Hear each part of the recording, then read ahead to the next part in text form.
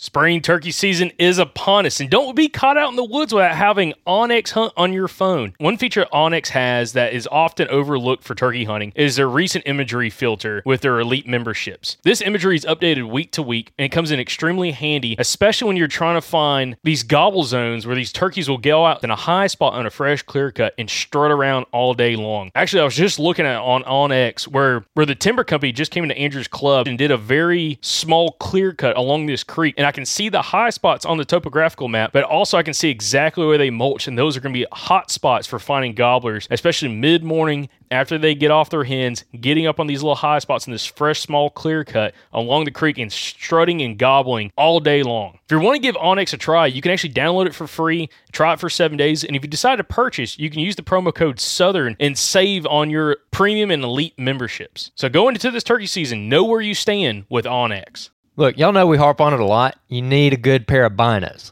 Yeah, I never hunted with binos until I was almost into my 20s. I never did it when I was a teenager or anything like that, or when I was a kid. We never had binos. And when I bought my first pair of Vortex binos, the first binos I ever purchased back in like 2015, it immediately made a huge difference for me, especially in the turkey woods. So give yourself the advantage of a good pair of binos this spring, whether you're looking for more of like an entry-level bino like the Vortex Diamondbacks or something really, really nice like the Razors. Vortex is going to have something for you, and hey, don't pay full price for it. Use our discount code at eurooptic.com. Use the code SGN10 to get a discount on any Vortex optics that you want to order. Again, that's eurooptic.com, code SGN10 to go get a discount on any Vortex product you order.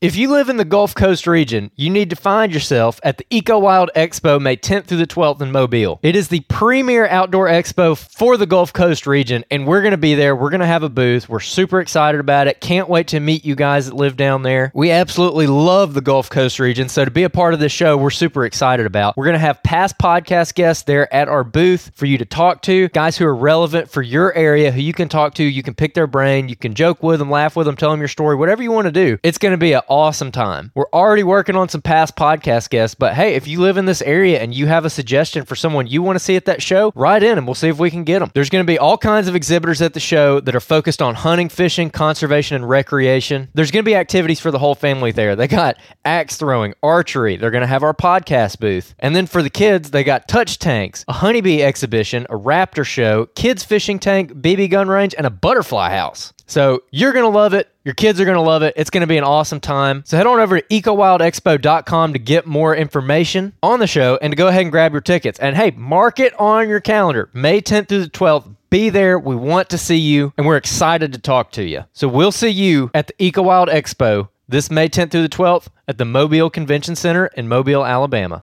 When you need mealtime inspiration, it's worth shopping Kroger, where you'll find over 30,000 mouth-watering choices that excite your inner foodie. And no matter what tasty choice you make, you'll enjoy our everyday low prices, plus extra ways to save, like digital coupons worth over $600 each week. You can also save up to $1 off per gallon at the pump with fuel points. More savings and more inspiring flavors make shopping Kroger worth it every time. Kroger, fresh for everyone. Fuel restrictions apply.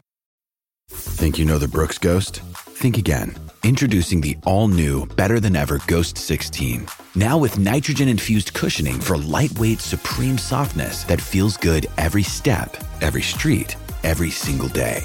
So go ahead, take your daily joyride in the all-new nitrogen-infused Ghost 16. It'll turn your everyday miles into everyday endorphins. Let's run there. Head to brooksrunning.com to learn more.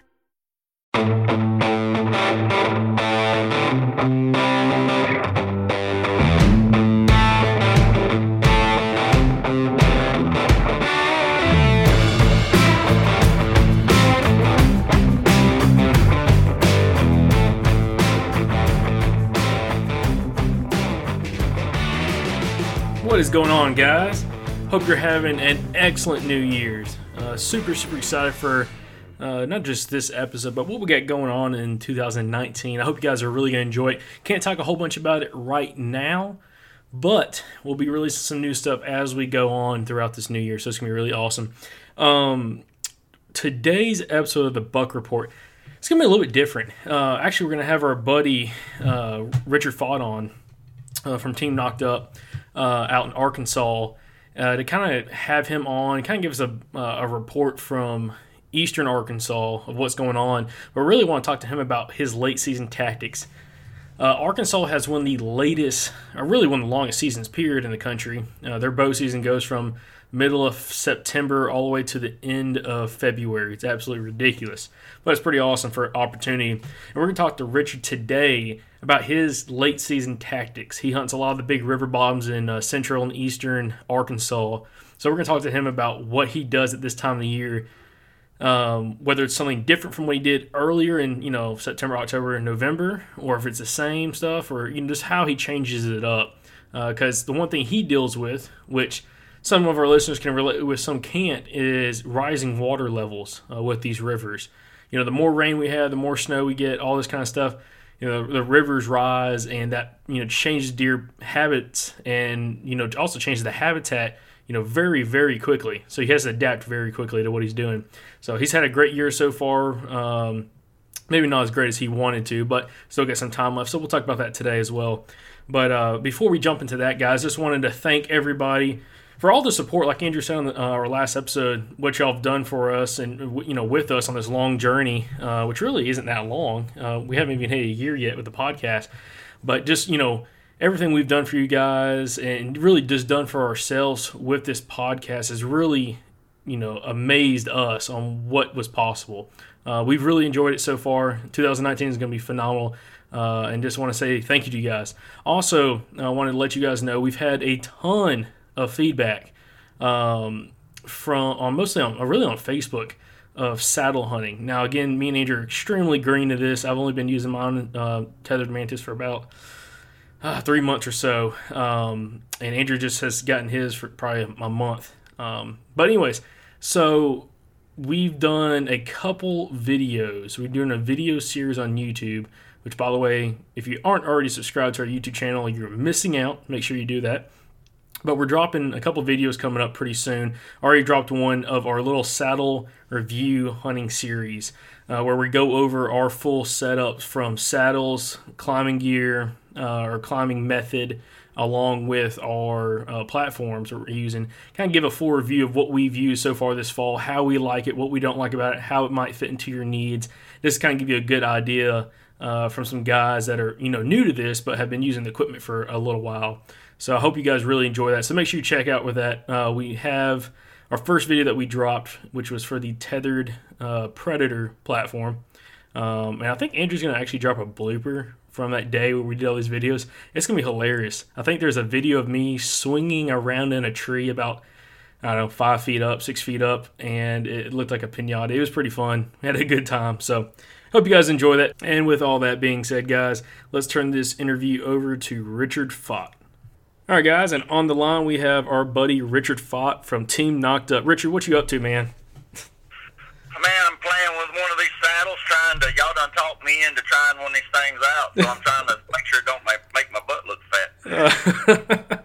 Hey, you and about 400 or 500 other people that's been messaging us lately about the whole saddle hunting thing, man. That's awesome. I think you're really going to like it, especially your style of hunting. I mean, you can't go much lighter weight than that. I know you like your old carbon old man, but man, it's hard to beat a whole set that could be less than 10, 15 pounds. That's going to be huge for you. Well, it's not as much the weight, or it is, but it's just as important to that weight thing is the size of being able to just throw that in something small. And, you take a day where I want to just go and look, but I want that ability to be able to hunt if I find something really good. And Sunday's a perfect example. I got up Sunday morning with no intentions of hunting, just going scouting, and because it was going to start raining later that day, and I covered a bunch of ground. And I found a spot that was just tore up with fine and hung a camera on it, found a tree for Tuesday because I was going to be able to hunt all day and got a tree that the wind direction was going to be right for, left it. If I'd had that saddle, I'd hunted that day. Had 14 deer on that camera. I hung it at 12:15 from 1 o'clock until it started raining at 4:15, 4:20, something like that. I had 14 deer in there feeding on that camera. And I did not have a deer on it after that all the way, and I hunted all day Tuesday and didn't see a deer. And had I had just been able to have that saddle and those hooks on my back and a small backpack, I'd have hunted that day. Now, there wasn't a deer on camera that I wanted to shoot, but the fact that I would have been able to hunt the real fresh sign that I found and been mobile and quick and easy in, easy out, it's a huge difference. I don't know that it's ever something I'm looking at to go full term with, because I hunt so much all day long. Mm-hmm. But I mean, it's definitely something that in my style of hunting, I can definitely see where it could be a huge benefit. Yeah, exactly. And that's what I noticed. I talked about all the time. I was one of the biggest, non-believers in saddle hunting. I thought it looks stupid. It doesn't look safe. Doesn't look comfortable. It's not realistic. And then it all blew my mind after I used it for a little while. But what I bought it for originally, because I told myself when I bought it, I'm still using my Lone Wolf, Alpha lock on and sticks and everything. I'm still going to use that. I'm just going to use the saddle on days that I want to, kind of like you said, I'm scouting, kind of covering a lot of ground, or just ground hunting in general. I killed a couple of deer this year off the ground with my bow, and just to be able to have the saddle on me or in my backpack with my climbing set, which I'm not using hooks or spurs, but I'm using some Silent Approach steps, which are real small steps. They're about 5 pounds. They bunch up real small, and I can just have that in my backpack and cover some ground. And when I find a hot sign, like you talk about all the time, just get up in the tree and hunt it. And it helped me a ton. And then I started seeing, more benefits to it in different aspects. But, yeah, I think it's going to be huge for you, especially those days when you got to cover a lot of ground. Just throw it in your backpack, grab your hooks and everything and get your bow and go. And I think you're going to love it. Plus, if you're using a canoe or kayak. Canoe or kayak, man. Yep. Nice deal. Just being able to jump in a canoe or a kayak and not have to worry about trying to dead center a big stand and a backpack and all of that. I mean, there's huge benefits to the style of hunting that I do and a lot of guys do, that I see the benefits to it dramatically, whether you're hunting with hooks and I may go to sticks. I may not like the hooks. I've used hooks my entire life, but I kind of got away from them when my knees got bad, and they may put so much pressure on my knees that I can't use them. But I'm going to start out with those and see if I can. If I can't, then I'm going to get a set. I've actually got a set of Hawk sticks that'll work pretty good for me to try out both options with. And I've got a platform. Shay gave me a platform to try with it also, and I'm going to try it with the platform and without the platform. I'm going to try to leave those hooks on. So, and man, this time of year, late season, which is what we're talking about, or going to talk about, I think the ability to be able to hide with that saddle, be able to stay on the backside of a tree from where you think your deer is coming, or you see deer coming and moving, being able to get around and get behind that tree could be huge, because it's just in a climbing stand or a lock-on stand or anything. You take a 200-pound plus man that's 5'10" to 6'5", there just ain't nowhere to hide out there right now. Yeah. So I could see being able to stay behind that tree and still have the ability to shoot could be huge. Yeah, no, that is the truth. That is 100% the truth. I mean, it's amazing because, where you're hunting, and we'll get to this in a second, you hunting these big river bottoms and everything, you're looking at some big straight trees, probably not a whole bunch of limbs on for until you're probably getting 30 feet up, 25 feet up in some areas. So, there isn't a lot of cover, this time of the year. So, that is the one good thing about, saddle hunting, or another good thing about saddle hunting is,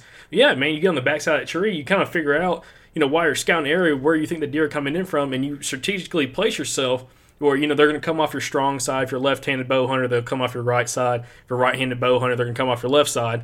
And you just, sit there, and it's amazing. Man, I had deer this year where I was hunting some public land and, saw them, and they kind of caught me off guard because they were coming off my side. I spun around the tree, and they saw movement, but they looked up at me, and I was behind the tree. I mean, I could kind of see them. I was looking past my camera while looking at them. And, this tree wasn't huge. It was probably, 12 inches in diameter or something like that. And they looked at me for a second. And most times, if you're in a stand, if they catch movement, they look up at you, you're probably screwed. And they look up at me. They just, sat there and whatever, and they started milling around doing their thing, just a bunch of old does. And I'm like, man, if I was in a freaking stand, I would have get my crap busted right then and there. So, yep. It's awesome. Something I've never touched on before. You talked about coming to your offside and being able to kind of figure it out with that saddle. When I always talk about I hunt the feed trees, I almost always eliminate that problem unless I want to shoot a deer before it gets to that feed tree or whatever, because I don't ever know where the deer's coming from. Typically, I mean, they're just coming. They come from everywhere. So I set up with that feed tree, off the left corner of my stand, to give myself the most range to my left side, which is my strong side, and I just wait. I just typically sit there and wait till they get there, no matter where they're coming from. As long as they don't, I don't think there's any chance of them busting me. I just let them get to where I know they're going. It's kind of like guys hunting privileged land in a corn pile. I know that deer's going to end up under this acorn tree in a few minutes. If I'll just be patient, that deer is going to end up 25 yards from me broadside eating acorns. Mm-hmm. And with that saddle, man, I'll just be able to set up for that, however I want to do it and be able to stay behind that tree. And I think be able to position myself however I need to then when a deer starts coming in. Or, like you said, I think that your profile is so tight to that tree, as long as that deer's not looking at you from a side profile, you're not even going to be seen. Yep, exactly. And that was one thing I was worried about is, I'm like, this is me thinking before I use a saddle. I'm like, man, you're hanging off the tree. You look like an idiot up there. I actually talked to a guy today that he was like, man, you look like an idiot hanging in that tree like that. I'm like, I mean, you kind of do.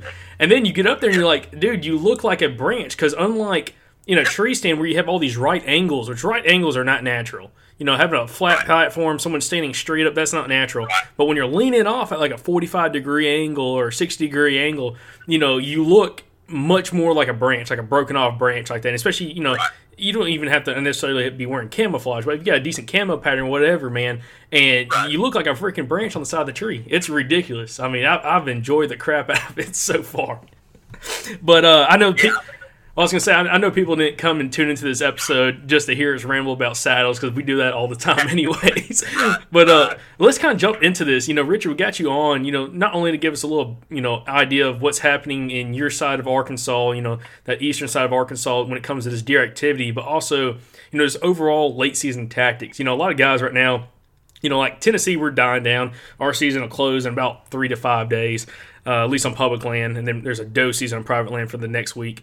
But in Alabama, we go into mid-February, 10th of February. A couple other states are either slowing down or we got about a month left. Some guys haven't tagged out. I've seen a lot of people that do struggled this year. When it comes to you've killed one deer this year, one buck this year. You got one more tag with you. What are you doing this time of the year to try to find and locate, a good deer on public land, or if you're hunting some privileged land, kind of what are you doing this time frame, especially in your region of the country where you're hunting, large river bottoms, you're hunting, big timber and stuff like that. What are you doing to try to locate these deer? Man, food source, food. You're going to hear me, I beat it to death. And it really doesn't change ever for me, whether it's October or February. I'm on some type of food source. Now, how I hunt that food source changes a little bit from whether I'm just going out to shoot my does or whether I'm actually trying to kill a mature buck deer. And whether in your food source it can be anything. I mean, it can still be the red oak acorns falling. A lot of people call them nut olives, the red oak acorns falling. It can be overcups that are still in trees, guys that are, in any type of little hill country where white oaks and post oaks are prevalent. Your post oaks, the deer are really eating post oaks right now, and a couple of the WMAs that I hunt that are higher ground, Wattensaw for one, hunted it this past weekend, and the deer were just devouring post oak acorns. If you don't have an acorn crop, and ours has been real spotty this year, honey locust pods has been real big for us. We're finding a lot of deer on honey locust pods. We're finding anywhere there's briars, there's honeysuckle. Any type of a cut bean field. Cut bean fields have been huge for us. We're having to hunt more. We typically don't hunt the edges of public ground. We typically try to stay as dead center as we can. We feel like the bigger, older deer stay away from the private ground during daylight hours as much as they can. We feel like that we get less pressure from people the deeper we can get in.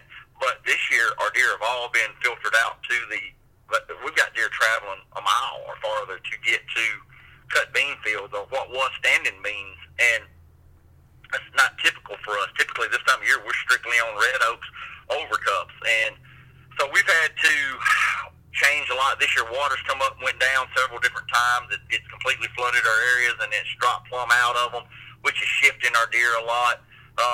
And I kind of got stuck in hunting a couple of particular deer. I got on 2 real big deer this year, and I try not to do that. I really try not to pigeonhole myself, but I've got one deer that could be a potential state record in Arkansas, and I just could not make myself let him go.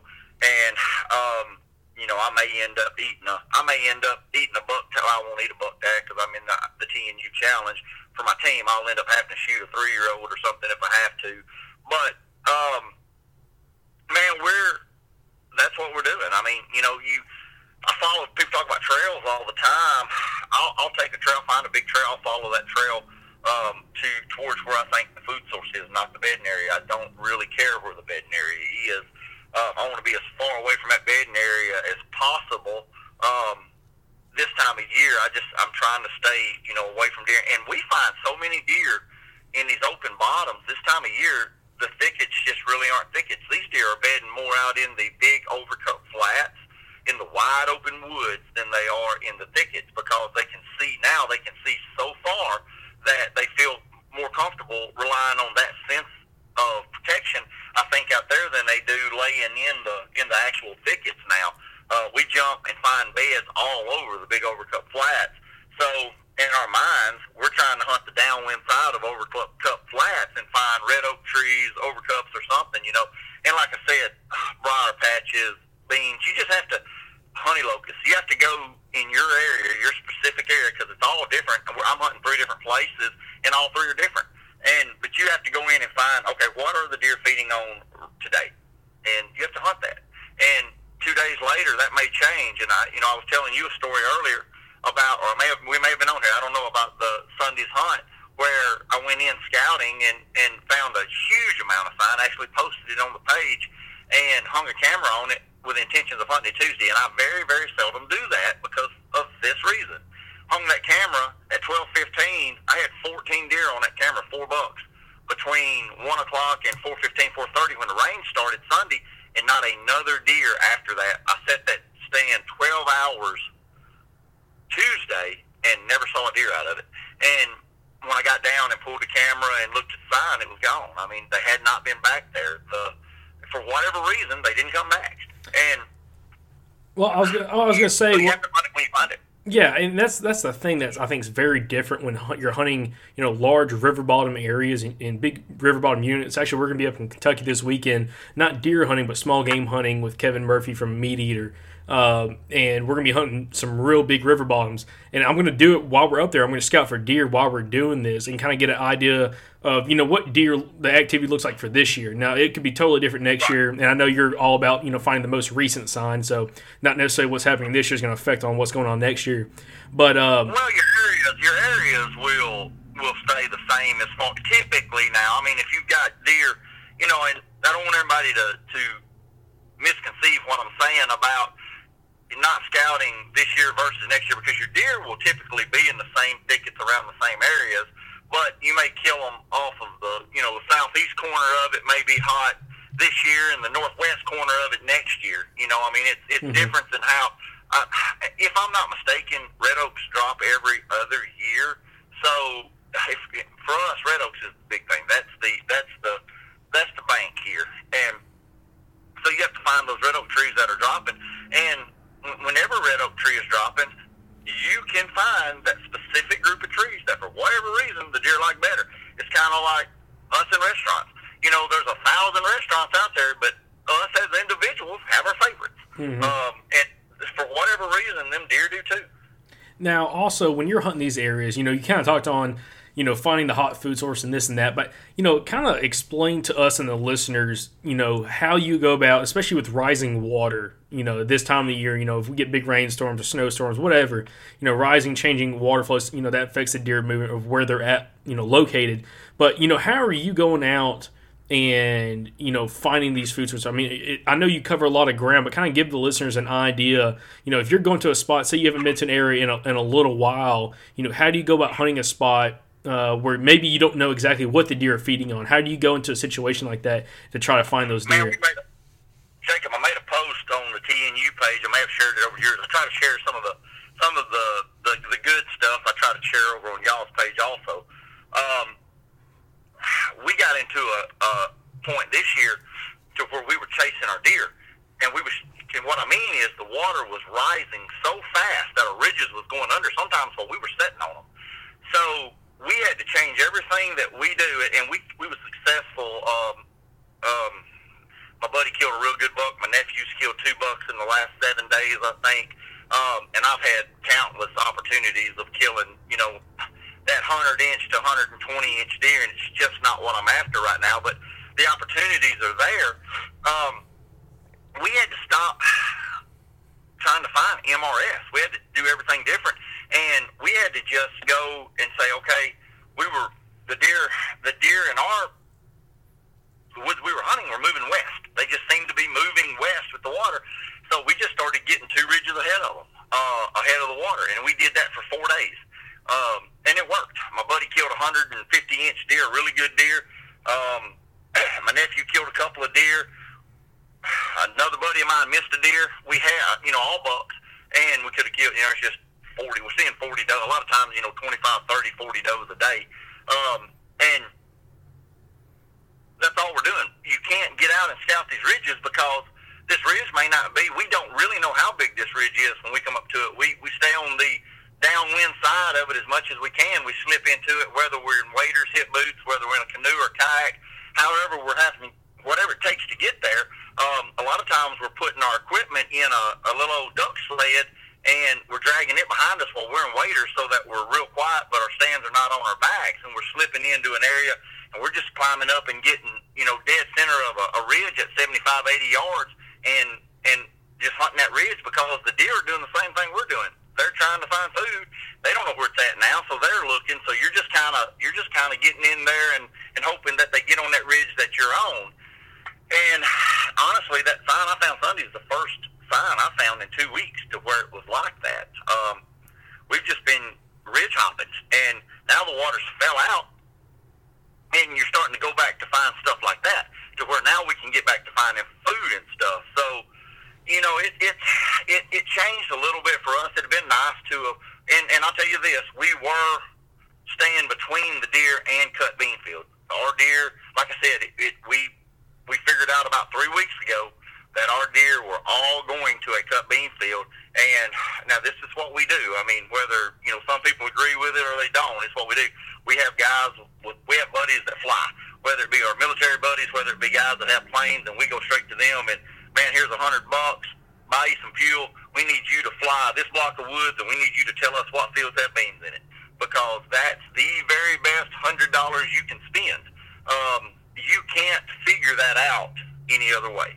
I mean, if you can get access to somebody that can get in the air, have them fly your area, if you know that, you know, wheat, beans, something like that, get them to tell you, okay, this is where it's at, show you on a map. And that cuts your scouting time in half. And when you've got rising water, you just don't have that time. You don't have that luxury. You know, now it's whatever it takes to get ahead of these deer. And we had 3 or 4 really good days, and then the water fell out. And now we're back to chasing deer. You know, we found a whole lot of deer Wednesday. What's today? Thursday? Mm-hmm. We found a lot of deer yesterday. Found another big group of deer, and I'm actually moving. I'm changing refuges or WMAs. I'm going to another one. We found some deer. Just one of my late season spots. There's some standing beans. Some guys did get some beans out and had a pilot tell me where they were at. And, you know, we headed in there and looked around, and they're there. I mean, there's a ton of deer in there, so we're going to get in there. I'm headed in. It's a spot that I've tried to hunt a lot over the years. It's almost impossible to hunt. And you guys that use lock-ons, I commend y'all. I hate them with a passion. I've got a dozen. I've got lone wolves. I've got MU100s. I've got everything that there is out there. Everybody tells me this way, this way, this way. I cannot put one up in less than an hour and be quiet and not be wore slap out when I get it hung. I am the worst person in the world, I guess, at hanging a lock-on stand. And so I hate taking them in, so I've always tried to stay in my Carvin Old Man or something, and I'm fixing to make a post on mine. I'm fixing to try another stand out that I've hunted out of twice now, and I'm really starting to like. And I'm going to break it over on my page and let everybody see what it is, because everybody just kind of gets a kick out of me. And when I go to something different than my Carvin Old Man. But and I'll tell you this about the deer movement. We're talking about what I'm looking for. That's what I'm looking for is food sources. Always food sources. You cannot go wrong. There's 1,000 ways to kill deer, and we all know it. None of them's wrong. If you've got a way that works for you, it's a great way. If you are a hunter that doesn't know anything about deer hunting, don't know bedding from non-bedding, don't know trail running east from west, don't know anything. The one thing that I can tell you need to learn before you worry about learning anything else is in your area, learn what your deer eat, your preferred food source as far as mass crop, and learn those trees. It amazes me, the guys that I take hunting that does not know the difference between a red oak, a white oak, an overcup, a post oak, a honey locust, a pin oak. I don't know how anybody can have hunted for 5 years and they don't know what they're after eats. They just know they eat acorns and they're out there looking for acorns. They don't. When I'm scouting, I'm not looking at the ground. I'm scanning the woods for the type of tree that I'm looking for. Mm-hmm. If I know they're on red oaks, I'm scanning way ahead of me, and I'm looking for the red oaks right now. A red oak has got leaves. If you can find a red oak tree right now that has leaves, there's a good chance that red oak is carrying acorns. So I'm walking through the timber looking as far as I can for big red oaks that have acorns, and that's where I slip to. If I know, and you learn where those trees grow, so you're not in an overcup flat looking for red oak trees. Or if they're eating overcups, you're not on a red oak ridge looking for overcups. You need to differentiate what they eat and be able to recognize that when you see it, and know where to go to find it, so that you're not wasting your time out there looking in the wrong spot. Now, also, Richard, this time of the year, it being later season, when it comes to accessing, different areas, whether you got to use boat, whether you're parking the truck you're hiking in, whether you're using waders, hip waders, whatever happens. I mean, are you taking? You're focused on food sources. Are you taking consideration when you're doing these different entry routes? Do you ever change it up, or do you do the same entry routes most times, or how often are you hunting a certain location until you go to do something else? I mean, is it until the sign just disappears, or you don't see what you're looking for? How do you go about doing all that? Man, I very, very seldom hunt the same spot twice. I believe that you see less deer every time you hunt it. Now, I know a lot of guys hang a stand hunt out of it all year, and they eventually kill a deer. And people that have that patience, that's great. I don't have any problem with how they hunt. I'm not that guy. I sat all day Tuesday, and by 2 o'clock Tuesday afternoon, I was so mad because I hadn't seen a deer that I was ready to throw my bow out of the tree. To me, not seeing a deer from my tree is me failing at my job, and I don't like to fail. I never hang a tree ever. Every time I'm in a tree, I will bet anybody every time I go and hang in a tree that I will have a deer in bow range, and I'll bet you $100 every time I go out. I'm that confident in what I do. And when I don't, it doesn't happen, it bothers me. So I feel like the second time, third time, fourth time, your chances go down dramatically because you cannot get in and out of an area without making racket. Especially if you set till dark and you have to climb down and walk out when them deer are up and moving. So I try to, now I may not be 200 or 300 yards from where I was, but I try to move around. This year's been really difficult because we don't have the food source that we typically have. We just don't have it. And I figured it out the other day. We do have some acorns in the cutovers where they left big acorn trees, so now I'm kind of shifting to that type of area. But access into these areas, I always try to stay away from where I think the deer are always, no matter how far I have to walk. I will not walk through my deer. I'll walk 2 miles when the shortest route is 3/10. If my deer are coming from that area, I'm not going to walk through my deer. And when I go in, people think I think everybody's perception is I'm balls to the wall. I'm walking as fast as I can walk, and I'm covering as much ground as I can cover. And that's not what I'm doing. Now, sometimes I know that I'm not going to start looking until I'm 3/4 of a mile deep. I know where I'm headed to, so I may walk 6/10 of that. I may just walk.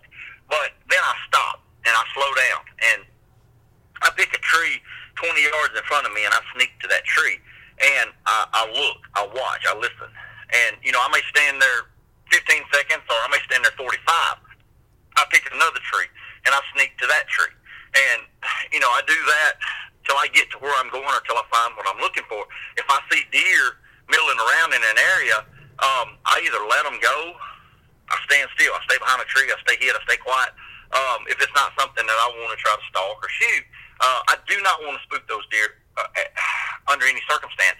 I'll back out, I'll leave. I've actually left before and went completely somewhere else because I had deer up feeding that I couldn't get around, and they weren't leaving.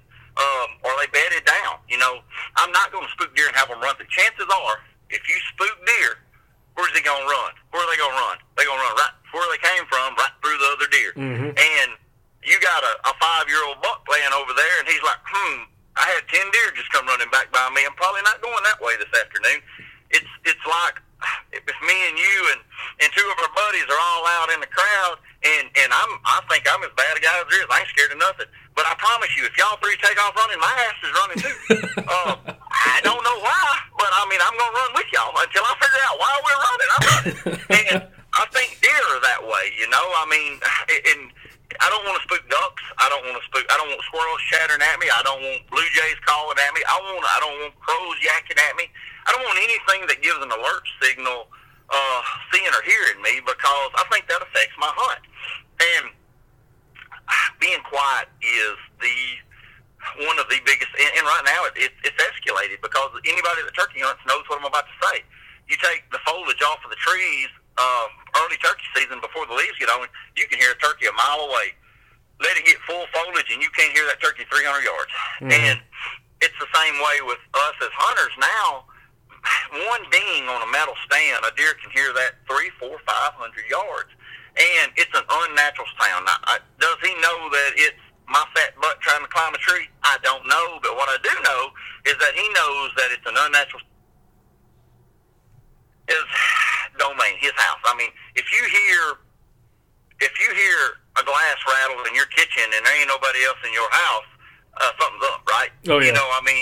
You hear the chain on your door rattle, something's up, and he knows that too. So I try to be as dead silent as I can with in and out, my access getting into a tree.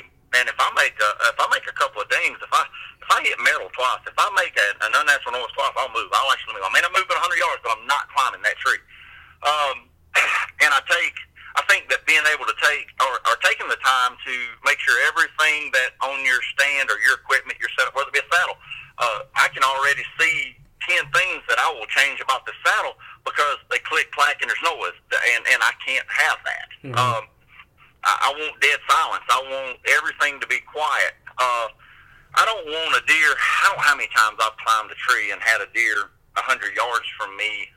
There'll be a deer laying 100 yards from me, stand up later or whatever. And that's important. Man, when we're accessing areas, we're using hip boots, we're using waders, we're using canoes, kayaks, boats. I mean, mud boats. I mean, whatever it takes, long-tail boats, whatever it takes to get to an area. And it changes daily. I mean, we show up a lot of times, and we showed up over there Sunday with a 1542 with a 25 that we've been running all the way in and being able to walk a half a mile to where we was hunting.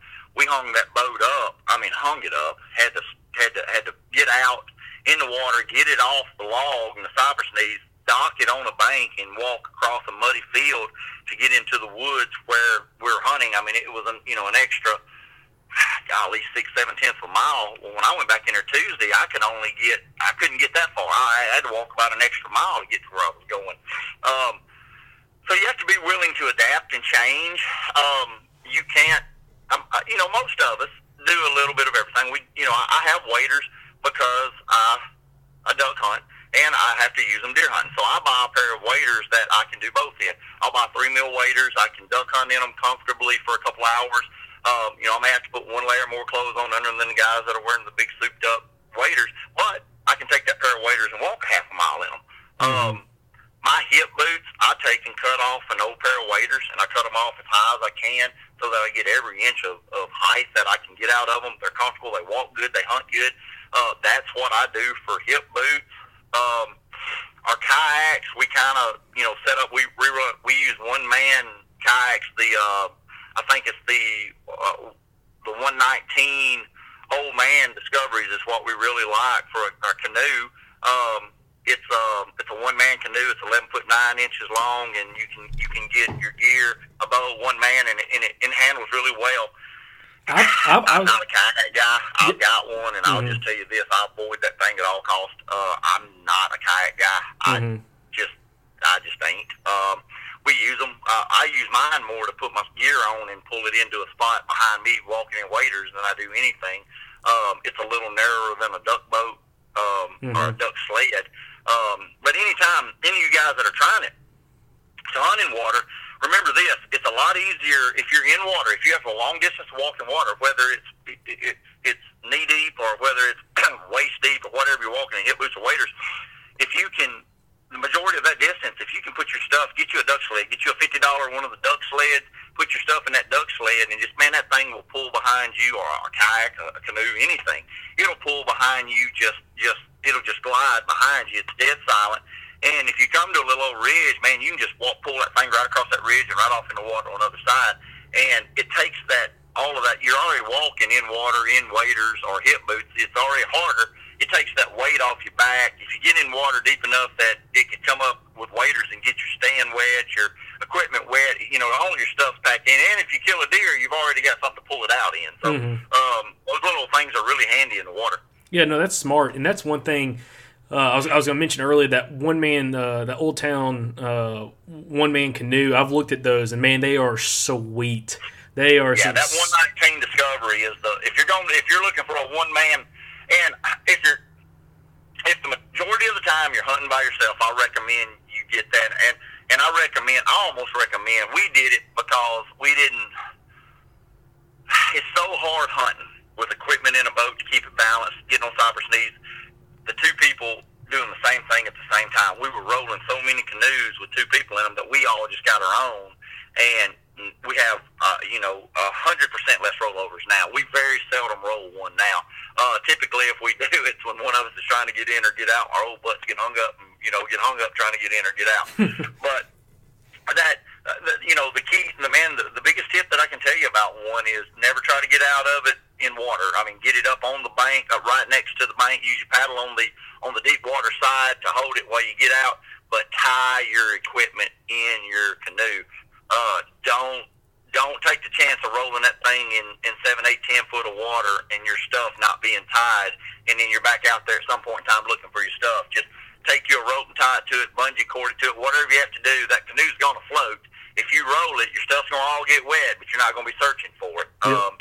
And carry an extra light on your head, carry an extra paddle. Inevitably, you're going to let that paddle slip out of your hand, and it's amazing how far a canoe paddle will glide with it just sliding out of your hand.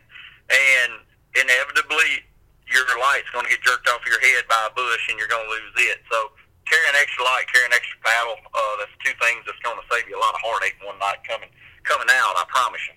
Yeah, and another thing I like about those one-man canoes, I know Old Town, they have a couple different models of that 119 or 1119, whatever it is, and different chair designs and stuff like that. And I mean, they are just sweet looking, super mobile. I forgot what the weight was on, but they're 40 pounds, I think. Yeah, it's insane. Get your kayak seat, buy you a good kayak seat, and put it in that thing, and man, you're good to go. You do want that. You do want to get a good kayak seat or something and put in that canoe or a canoe seat. I love a kayak seat because it's a wraparound seat. The adjustments are right on your side, and I actually like to pull mine really tight. I like to sit straight up and down when I'm in that canoe. It gives me the most balance. When I'm dead center and straight up and down, everything seems to work better, flow better. I'm faster. I'm able to. I got a little more lean room with it. It doesn't seem to draft left or right on me as bad if I'm dead center and setting them straight. So that's kind of what I've learned from that is get you a good seat. It keeps your back from hurting bad. It keeps, and I've got a bad back. It keeps your knees. You can get those knees out. And a lot of times, if I'm in open water, I'll just put my feet up on the two outside edges of it and just get up. I'm almost like sitting in a recliner. And I like to use two different kind of paddles. And that, carrying two paddles, this is, it works well, but I love a kayak paddle. If I'm in any type of open water, you want a long kayak paddle. And if I'm in the timber, I like a long wooden paddle. I like an old solid wooden paddle, a long wooden paddle, and that thing you can push well with it. It's quiet. It doesn't have the aluminum paddles have they've got that old ding sound to them. That wooden paddle doesn't flex. I outrun all my buddies, and it ain't because I'm in better shape or I paddle faster. My paddle doesn't flex. It's like a stainless steel prop. My paddle, I'm getting every bit of the stroke that I'm pushing is momentum going forward. None of the resistance is lost in my plastic paddle bowing or anything like that. So I'm real big on a good solid wood paddle. Yeah, and I know that's one thing that you're passionate about is, having those two paddles, like you said, keeping that. I see you keep the long kayak paddle that you use for different reasons, whether you're pushing off bank, open water, whatever, and then that wooden paddle, which I think is smart because a lot of guys, I don't think they think about that. I don't think they, they're thinking, especially if they're doing a solo trip. I think if you're doing a solo trip, you definitely need to have two paddles just in case you do drop one or whatever happens. You got a backup, you got a spare. But that's something that's fantastic. I like, again, those single, again, guys, I have not used one, but those single man canoes are sweet looking. I mean, and again, like 40, 50 pounds. I mean, you could car top it. You could throw it in the back of the truck. I mean, oh man, I don't think you could beat it. We put a rope on the front. Put a rope on the front about 3 foot long and cut us a piece of PVC pipe, wrap it in a piece of foam and tape and put on the front as a handle to drag them. And, man, you come to a ridge, you can drag that thing. You can drag that thing 100 yards without any problem. As long as it's not mud, as long as it's leaves or an inch of water, that thing just drags so easy with your equipment in it. And your equipment, you set your stand right behind you and strap it down right behind you, dead center on top of everything, and strap it down. Put your bow and stuff under the front as far forward as you can and strap it down. And, man, you can just, everything's balanced well. It works well. You want to make sure you strap that stand real well, because what you don't want is for you to lean or something and that stand slip with you and get to one side. It's going to cause you to get wet. Yeah. I do not wear my life jacket unless I'm in swift water. But and you should. I don't.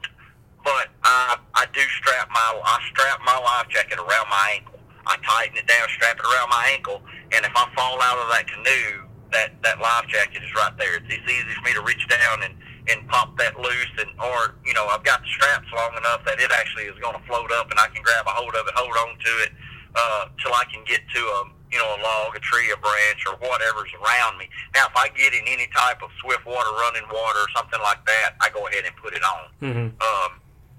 But I don't wear it.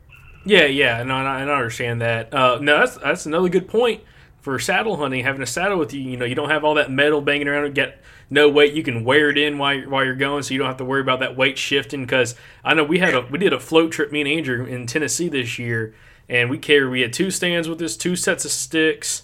We had what else we have? Camera gear, 2 backpacks, all of the stuff for a whole day. We were floating down a river, and that river was about 5 to 6 feet high. Had some rapids in it, and oh man, let's just say had a little weight shift the first 20 feet in the boat, and that scared the absolute hell out of us. So it ain't nothing to wake you up quite like a canoe about tipping or anything like that, or about falling up your stand or anything. I just not ever wear a harness. And last couple of years, I've gotten old and gotten clumsy, and be standing up there and just whatever, wind blow a little bit, or just you get a little shifty, and boy, you go to fall, and you're sitting up there tired and sleepy, and all of a sudden you're wide. It's almost like wrecking your truck when you're a teenager, and you stayed awake way too long, and you're headed home, and you wake up, you're halfway in the ditch, and you're not sleepy anymore. Yeah, exactly. Now you get that adrenaline going. I know when we almost flipped that canoe about 4 times at about 2 a.m., air temperature was 22 degrees and the water was not much warmer. And by God, I woke up very quickly. My adrenaline was going, and it put me on edge. Yeah. But that's awesome. Well, Richard, to kind of wrap this up, this is a pretty long buck report, which we're kind of doing this like a short episode with you. But is there anything you would recommend, any kind of last minute advice for somebody going into January? Also, if they're going to be hunting in February, would you give any guys any advice about staying positive and get out there and go get a good deer? Man, Man, absolutely. I kill a lot of good deer in January. I was on some really good deer late last year in January. Now your deer are starting to, and they change different yearly. They're starting to drop horns in a lot of places, and you guys that are in places where they're dropping horns, man, there ain't nothing you can do about it. Pack up and go south. I mean, that's the only thing that you can do if you still want to hunt and be around deer. Our deer are starting to group up. We're starting to see a lot of our 2 and 3 year olds running together. Our 1.5 and 2 year olds are running together a lot now, and that makes it harder to hunt because you may go one day and see 4 deer, and you may see 40. And because now instead of hunting a bunch of deer, you're hunting a small group of deer, which almost makes it like hunting one deer. But food sources become so much more important to deer now because they're getting less and less. It's getting colder, and we haven't had any cold weather.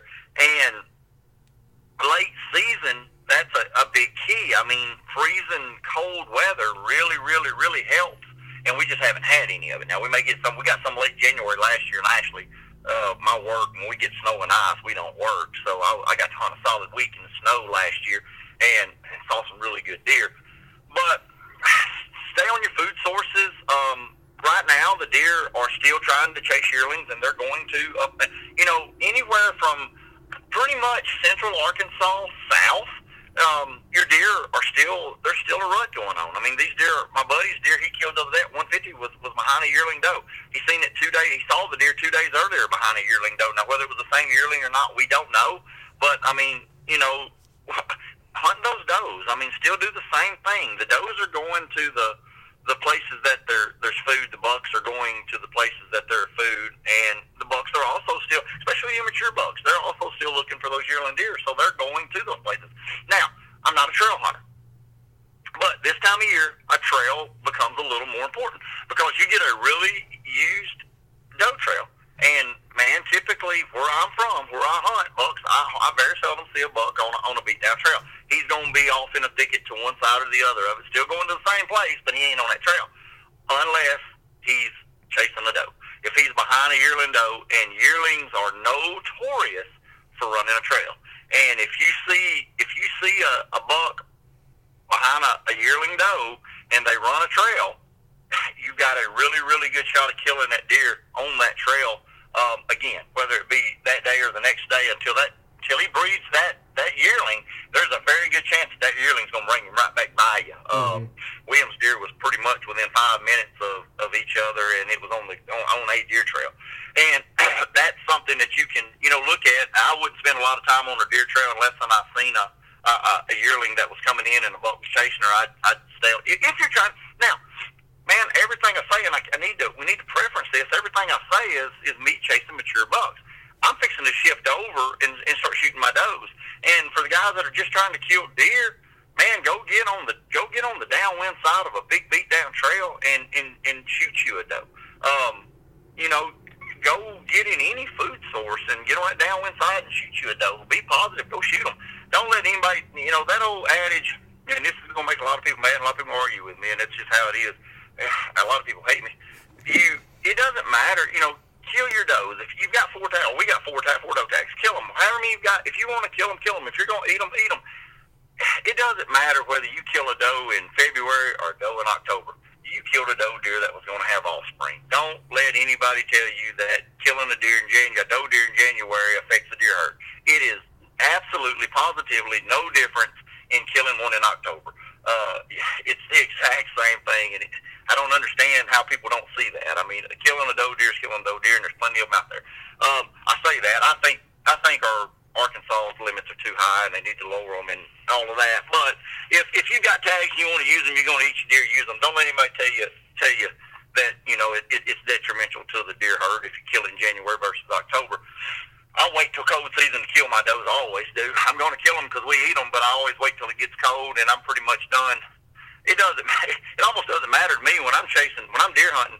I'm chasing a buck, and until I kill my bucks or until I decide, okay, I'm about done, I go kill my does. I just can't shoot a doe while I'm buck hunting. Every time I pick my bow up to do it, I think, man, sure as I do, there's going to be too many experiences of shooting a doe and there being a big buck or being a buck, behind them. And so I don't do that. But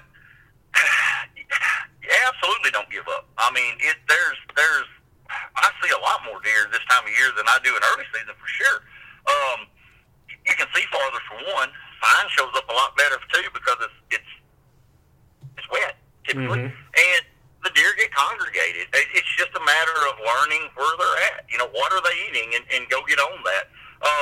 And now a lot of people are getting out of the woods, so you have the woods more to yourself.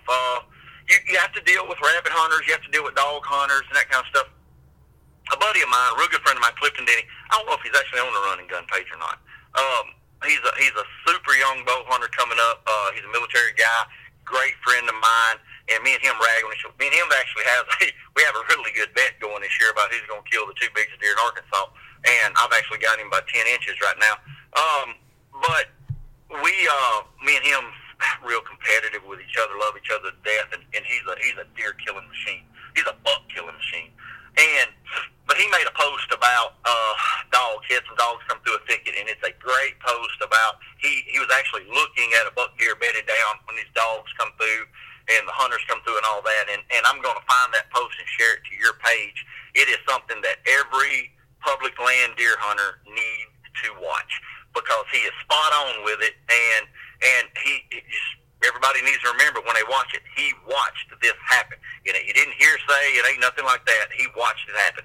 And it'll change a lot of people's perspective on squirrel hunters and stuff like that, rabbit hunters, because we do have a lot of those out there right now, and you should not let them ruin your hunt. Yeah, exactly, and especially on public land, it's public land for a reason. We're all allowed to use it. So if someone squirrel hunting in your area, don't get upset. I've seen too many bad videos of deer hunters absolutely tearing in, threatening squirrel hunters or rabbit hunters, whatever, just because they're using the same property. It's all public land. So that's not the right way to look at it. And I've seen situations, which I've not seen this post or this video, but I've seen situations. Dog hunters get pushed through, and a big buck, he'll either circle or he'll just stay bedded if the dogs didn't push him, and then get out to move later. And a lot of people don't realize that. So it can work both ways for you. But again, yes, something don't get upset if someone runs a dog with by you in these situations. Yeah, that's what I'll share that post because it's really good. But now buck report. I don't know that we ever really did that. Our bucks are starting to group up. Some of the bucks up in the northern part of the state are starting to lose horns. The guy that owns my company actually has a place up north central, and he found some sheds off of some fresh deer this year while he was up there this past weekend. Our deer are starting to group up. They are still chasing yearlings, and they will continue all the way through January. Chase them. You don't ever know what day you're going to see one, and a lot of times there'll be 5, 6, 7 bucks chasing a yearling now because one, the bucks are grouping up, so when one finds them, 5 or 6 finds them, but two, there's very little estrus in the air, and I think bucks go to that commotion now. Calling, everybody always asks me about calling. I'm tapering way down. I'm not having the response anymore. And it's not that I'm not scaring any deer with my calling. I'm just not having a response to it. So I've pretty much put my horns down. I told myself Tuesday was going to be my last day. If I didn't have a response Tuesday, I was putting them down for the year. I'll always have my grunt call with me, and I'll always blow that grunt call some.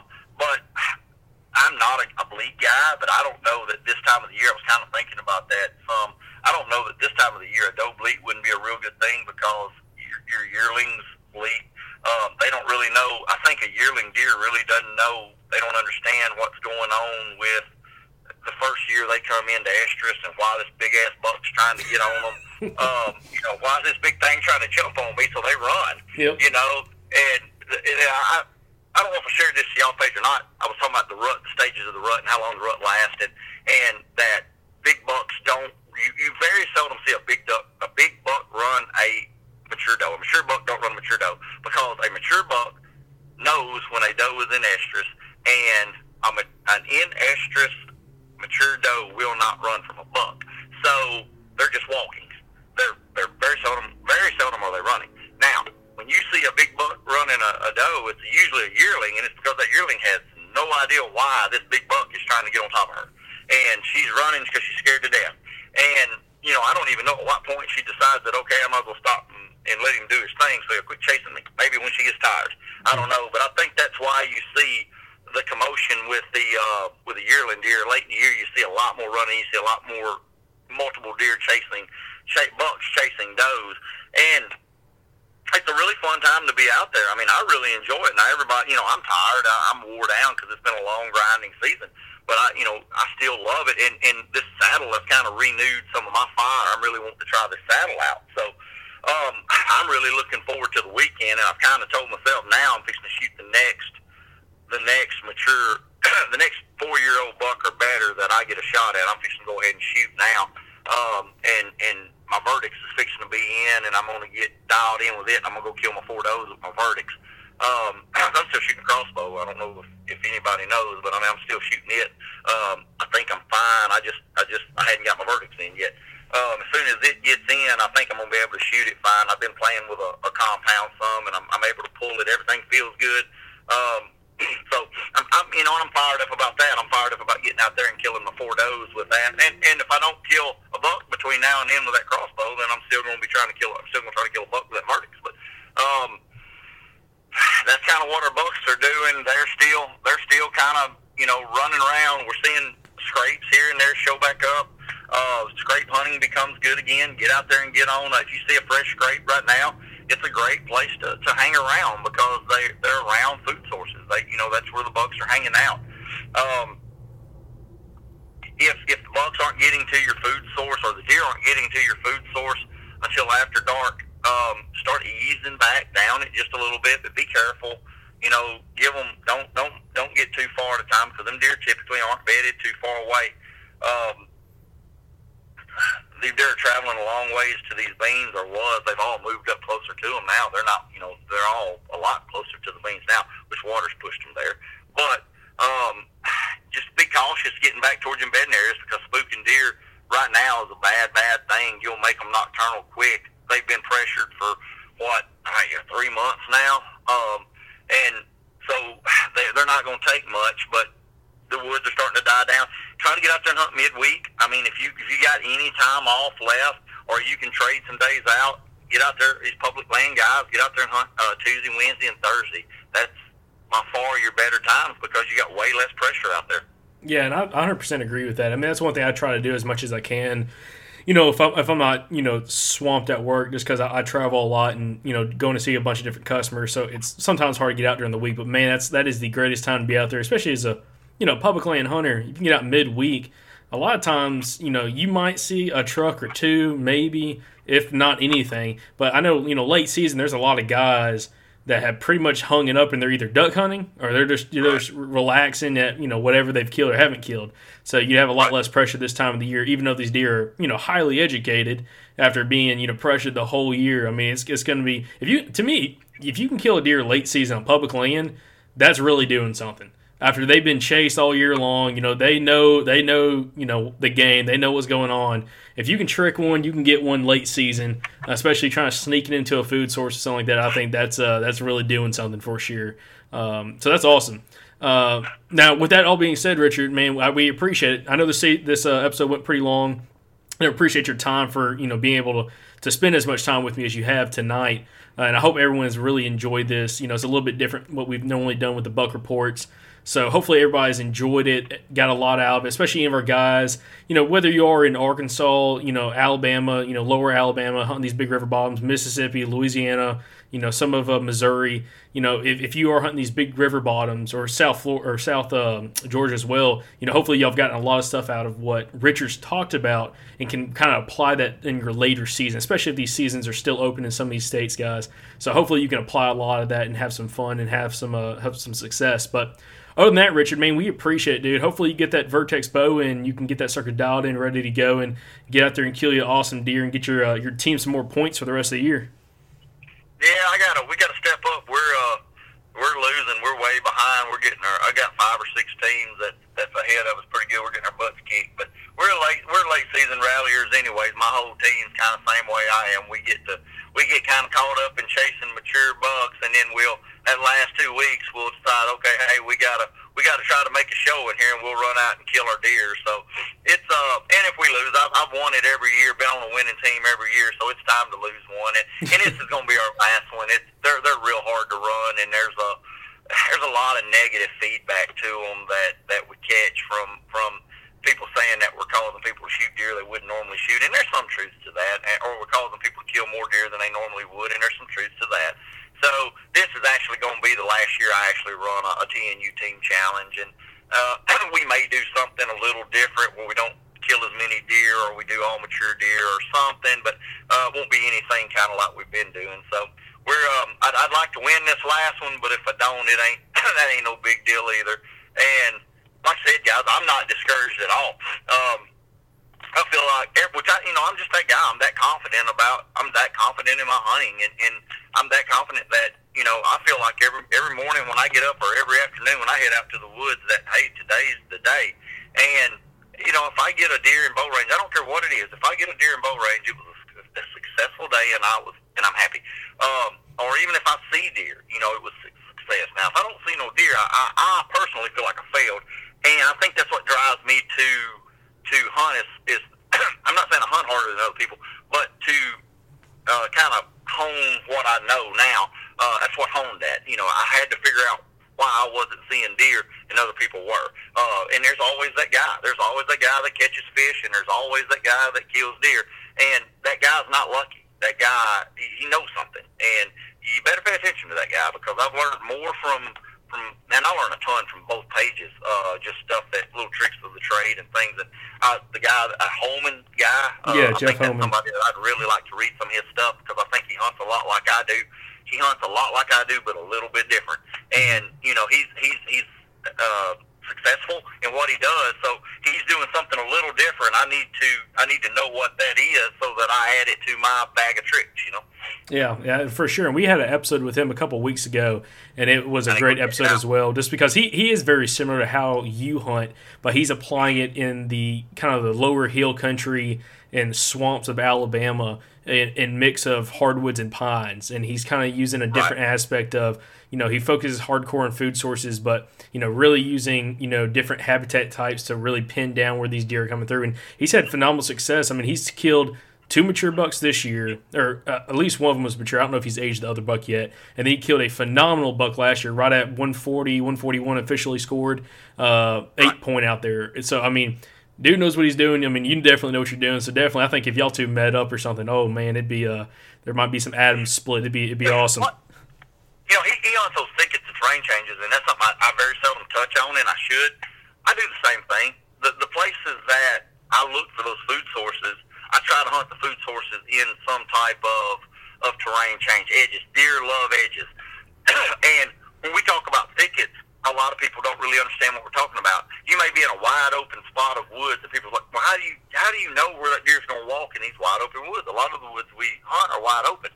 Well, if you'll get down on the ground and look across those woods, somewhere there's something that is thicker. There's something that breaks the outline. There's something out there, and them deer will almost always walk that. It may just be one way a set of trees lay, or one way the sunlight hits and the vegetation has grown. But there's always something out there that hides the other side, and that's just where they walk. A person can, just like he said in that post when he was talking today, you can definitely use that aspect of hunting and apply it in both ways. Deer love edges, whether it's the edge of a field, it's the edge of a thicket, it's the edge of a swamp, it's the edge of an old food plot. It's where 2 different types of timber change. Deer love edges, and edges is a big thing. And that, I post every year about hunting edges, and it's one thing that it works. I mean, deer are going to run edges. They're going to do it. And if you can take that edge and put a food source in that edge, well, you just put a food source in an edge, put the right moon and the right weather conditions, and man, it's phenomenal. 100% agree with that.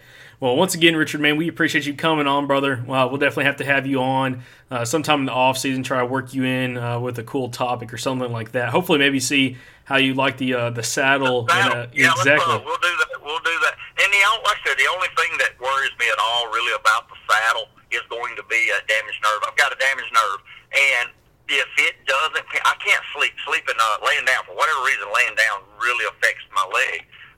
And if that saddle doesn't pinch that nerve up and cause cause me pain, I just, man, because I'm not scared of hanging off the side of a tree. I'm not scared of heights. I definitely can see how. I don't think I'm going to struggle with the shot angles or anything like that. So I think as long as it doesn't cause me pain, I think y'all turn me on to something that is going to be very, very beneficial in my hunting. I can see a couple of big deers dying because places I actually ain't been able to hunt with a climbing stand, I've got access to now.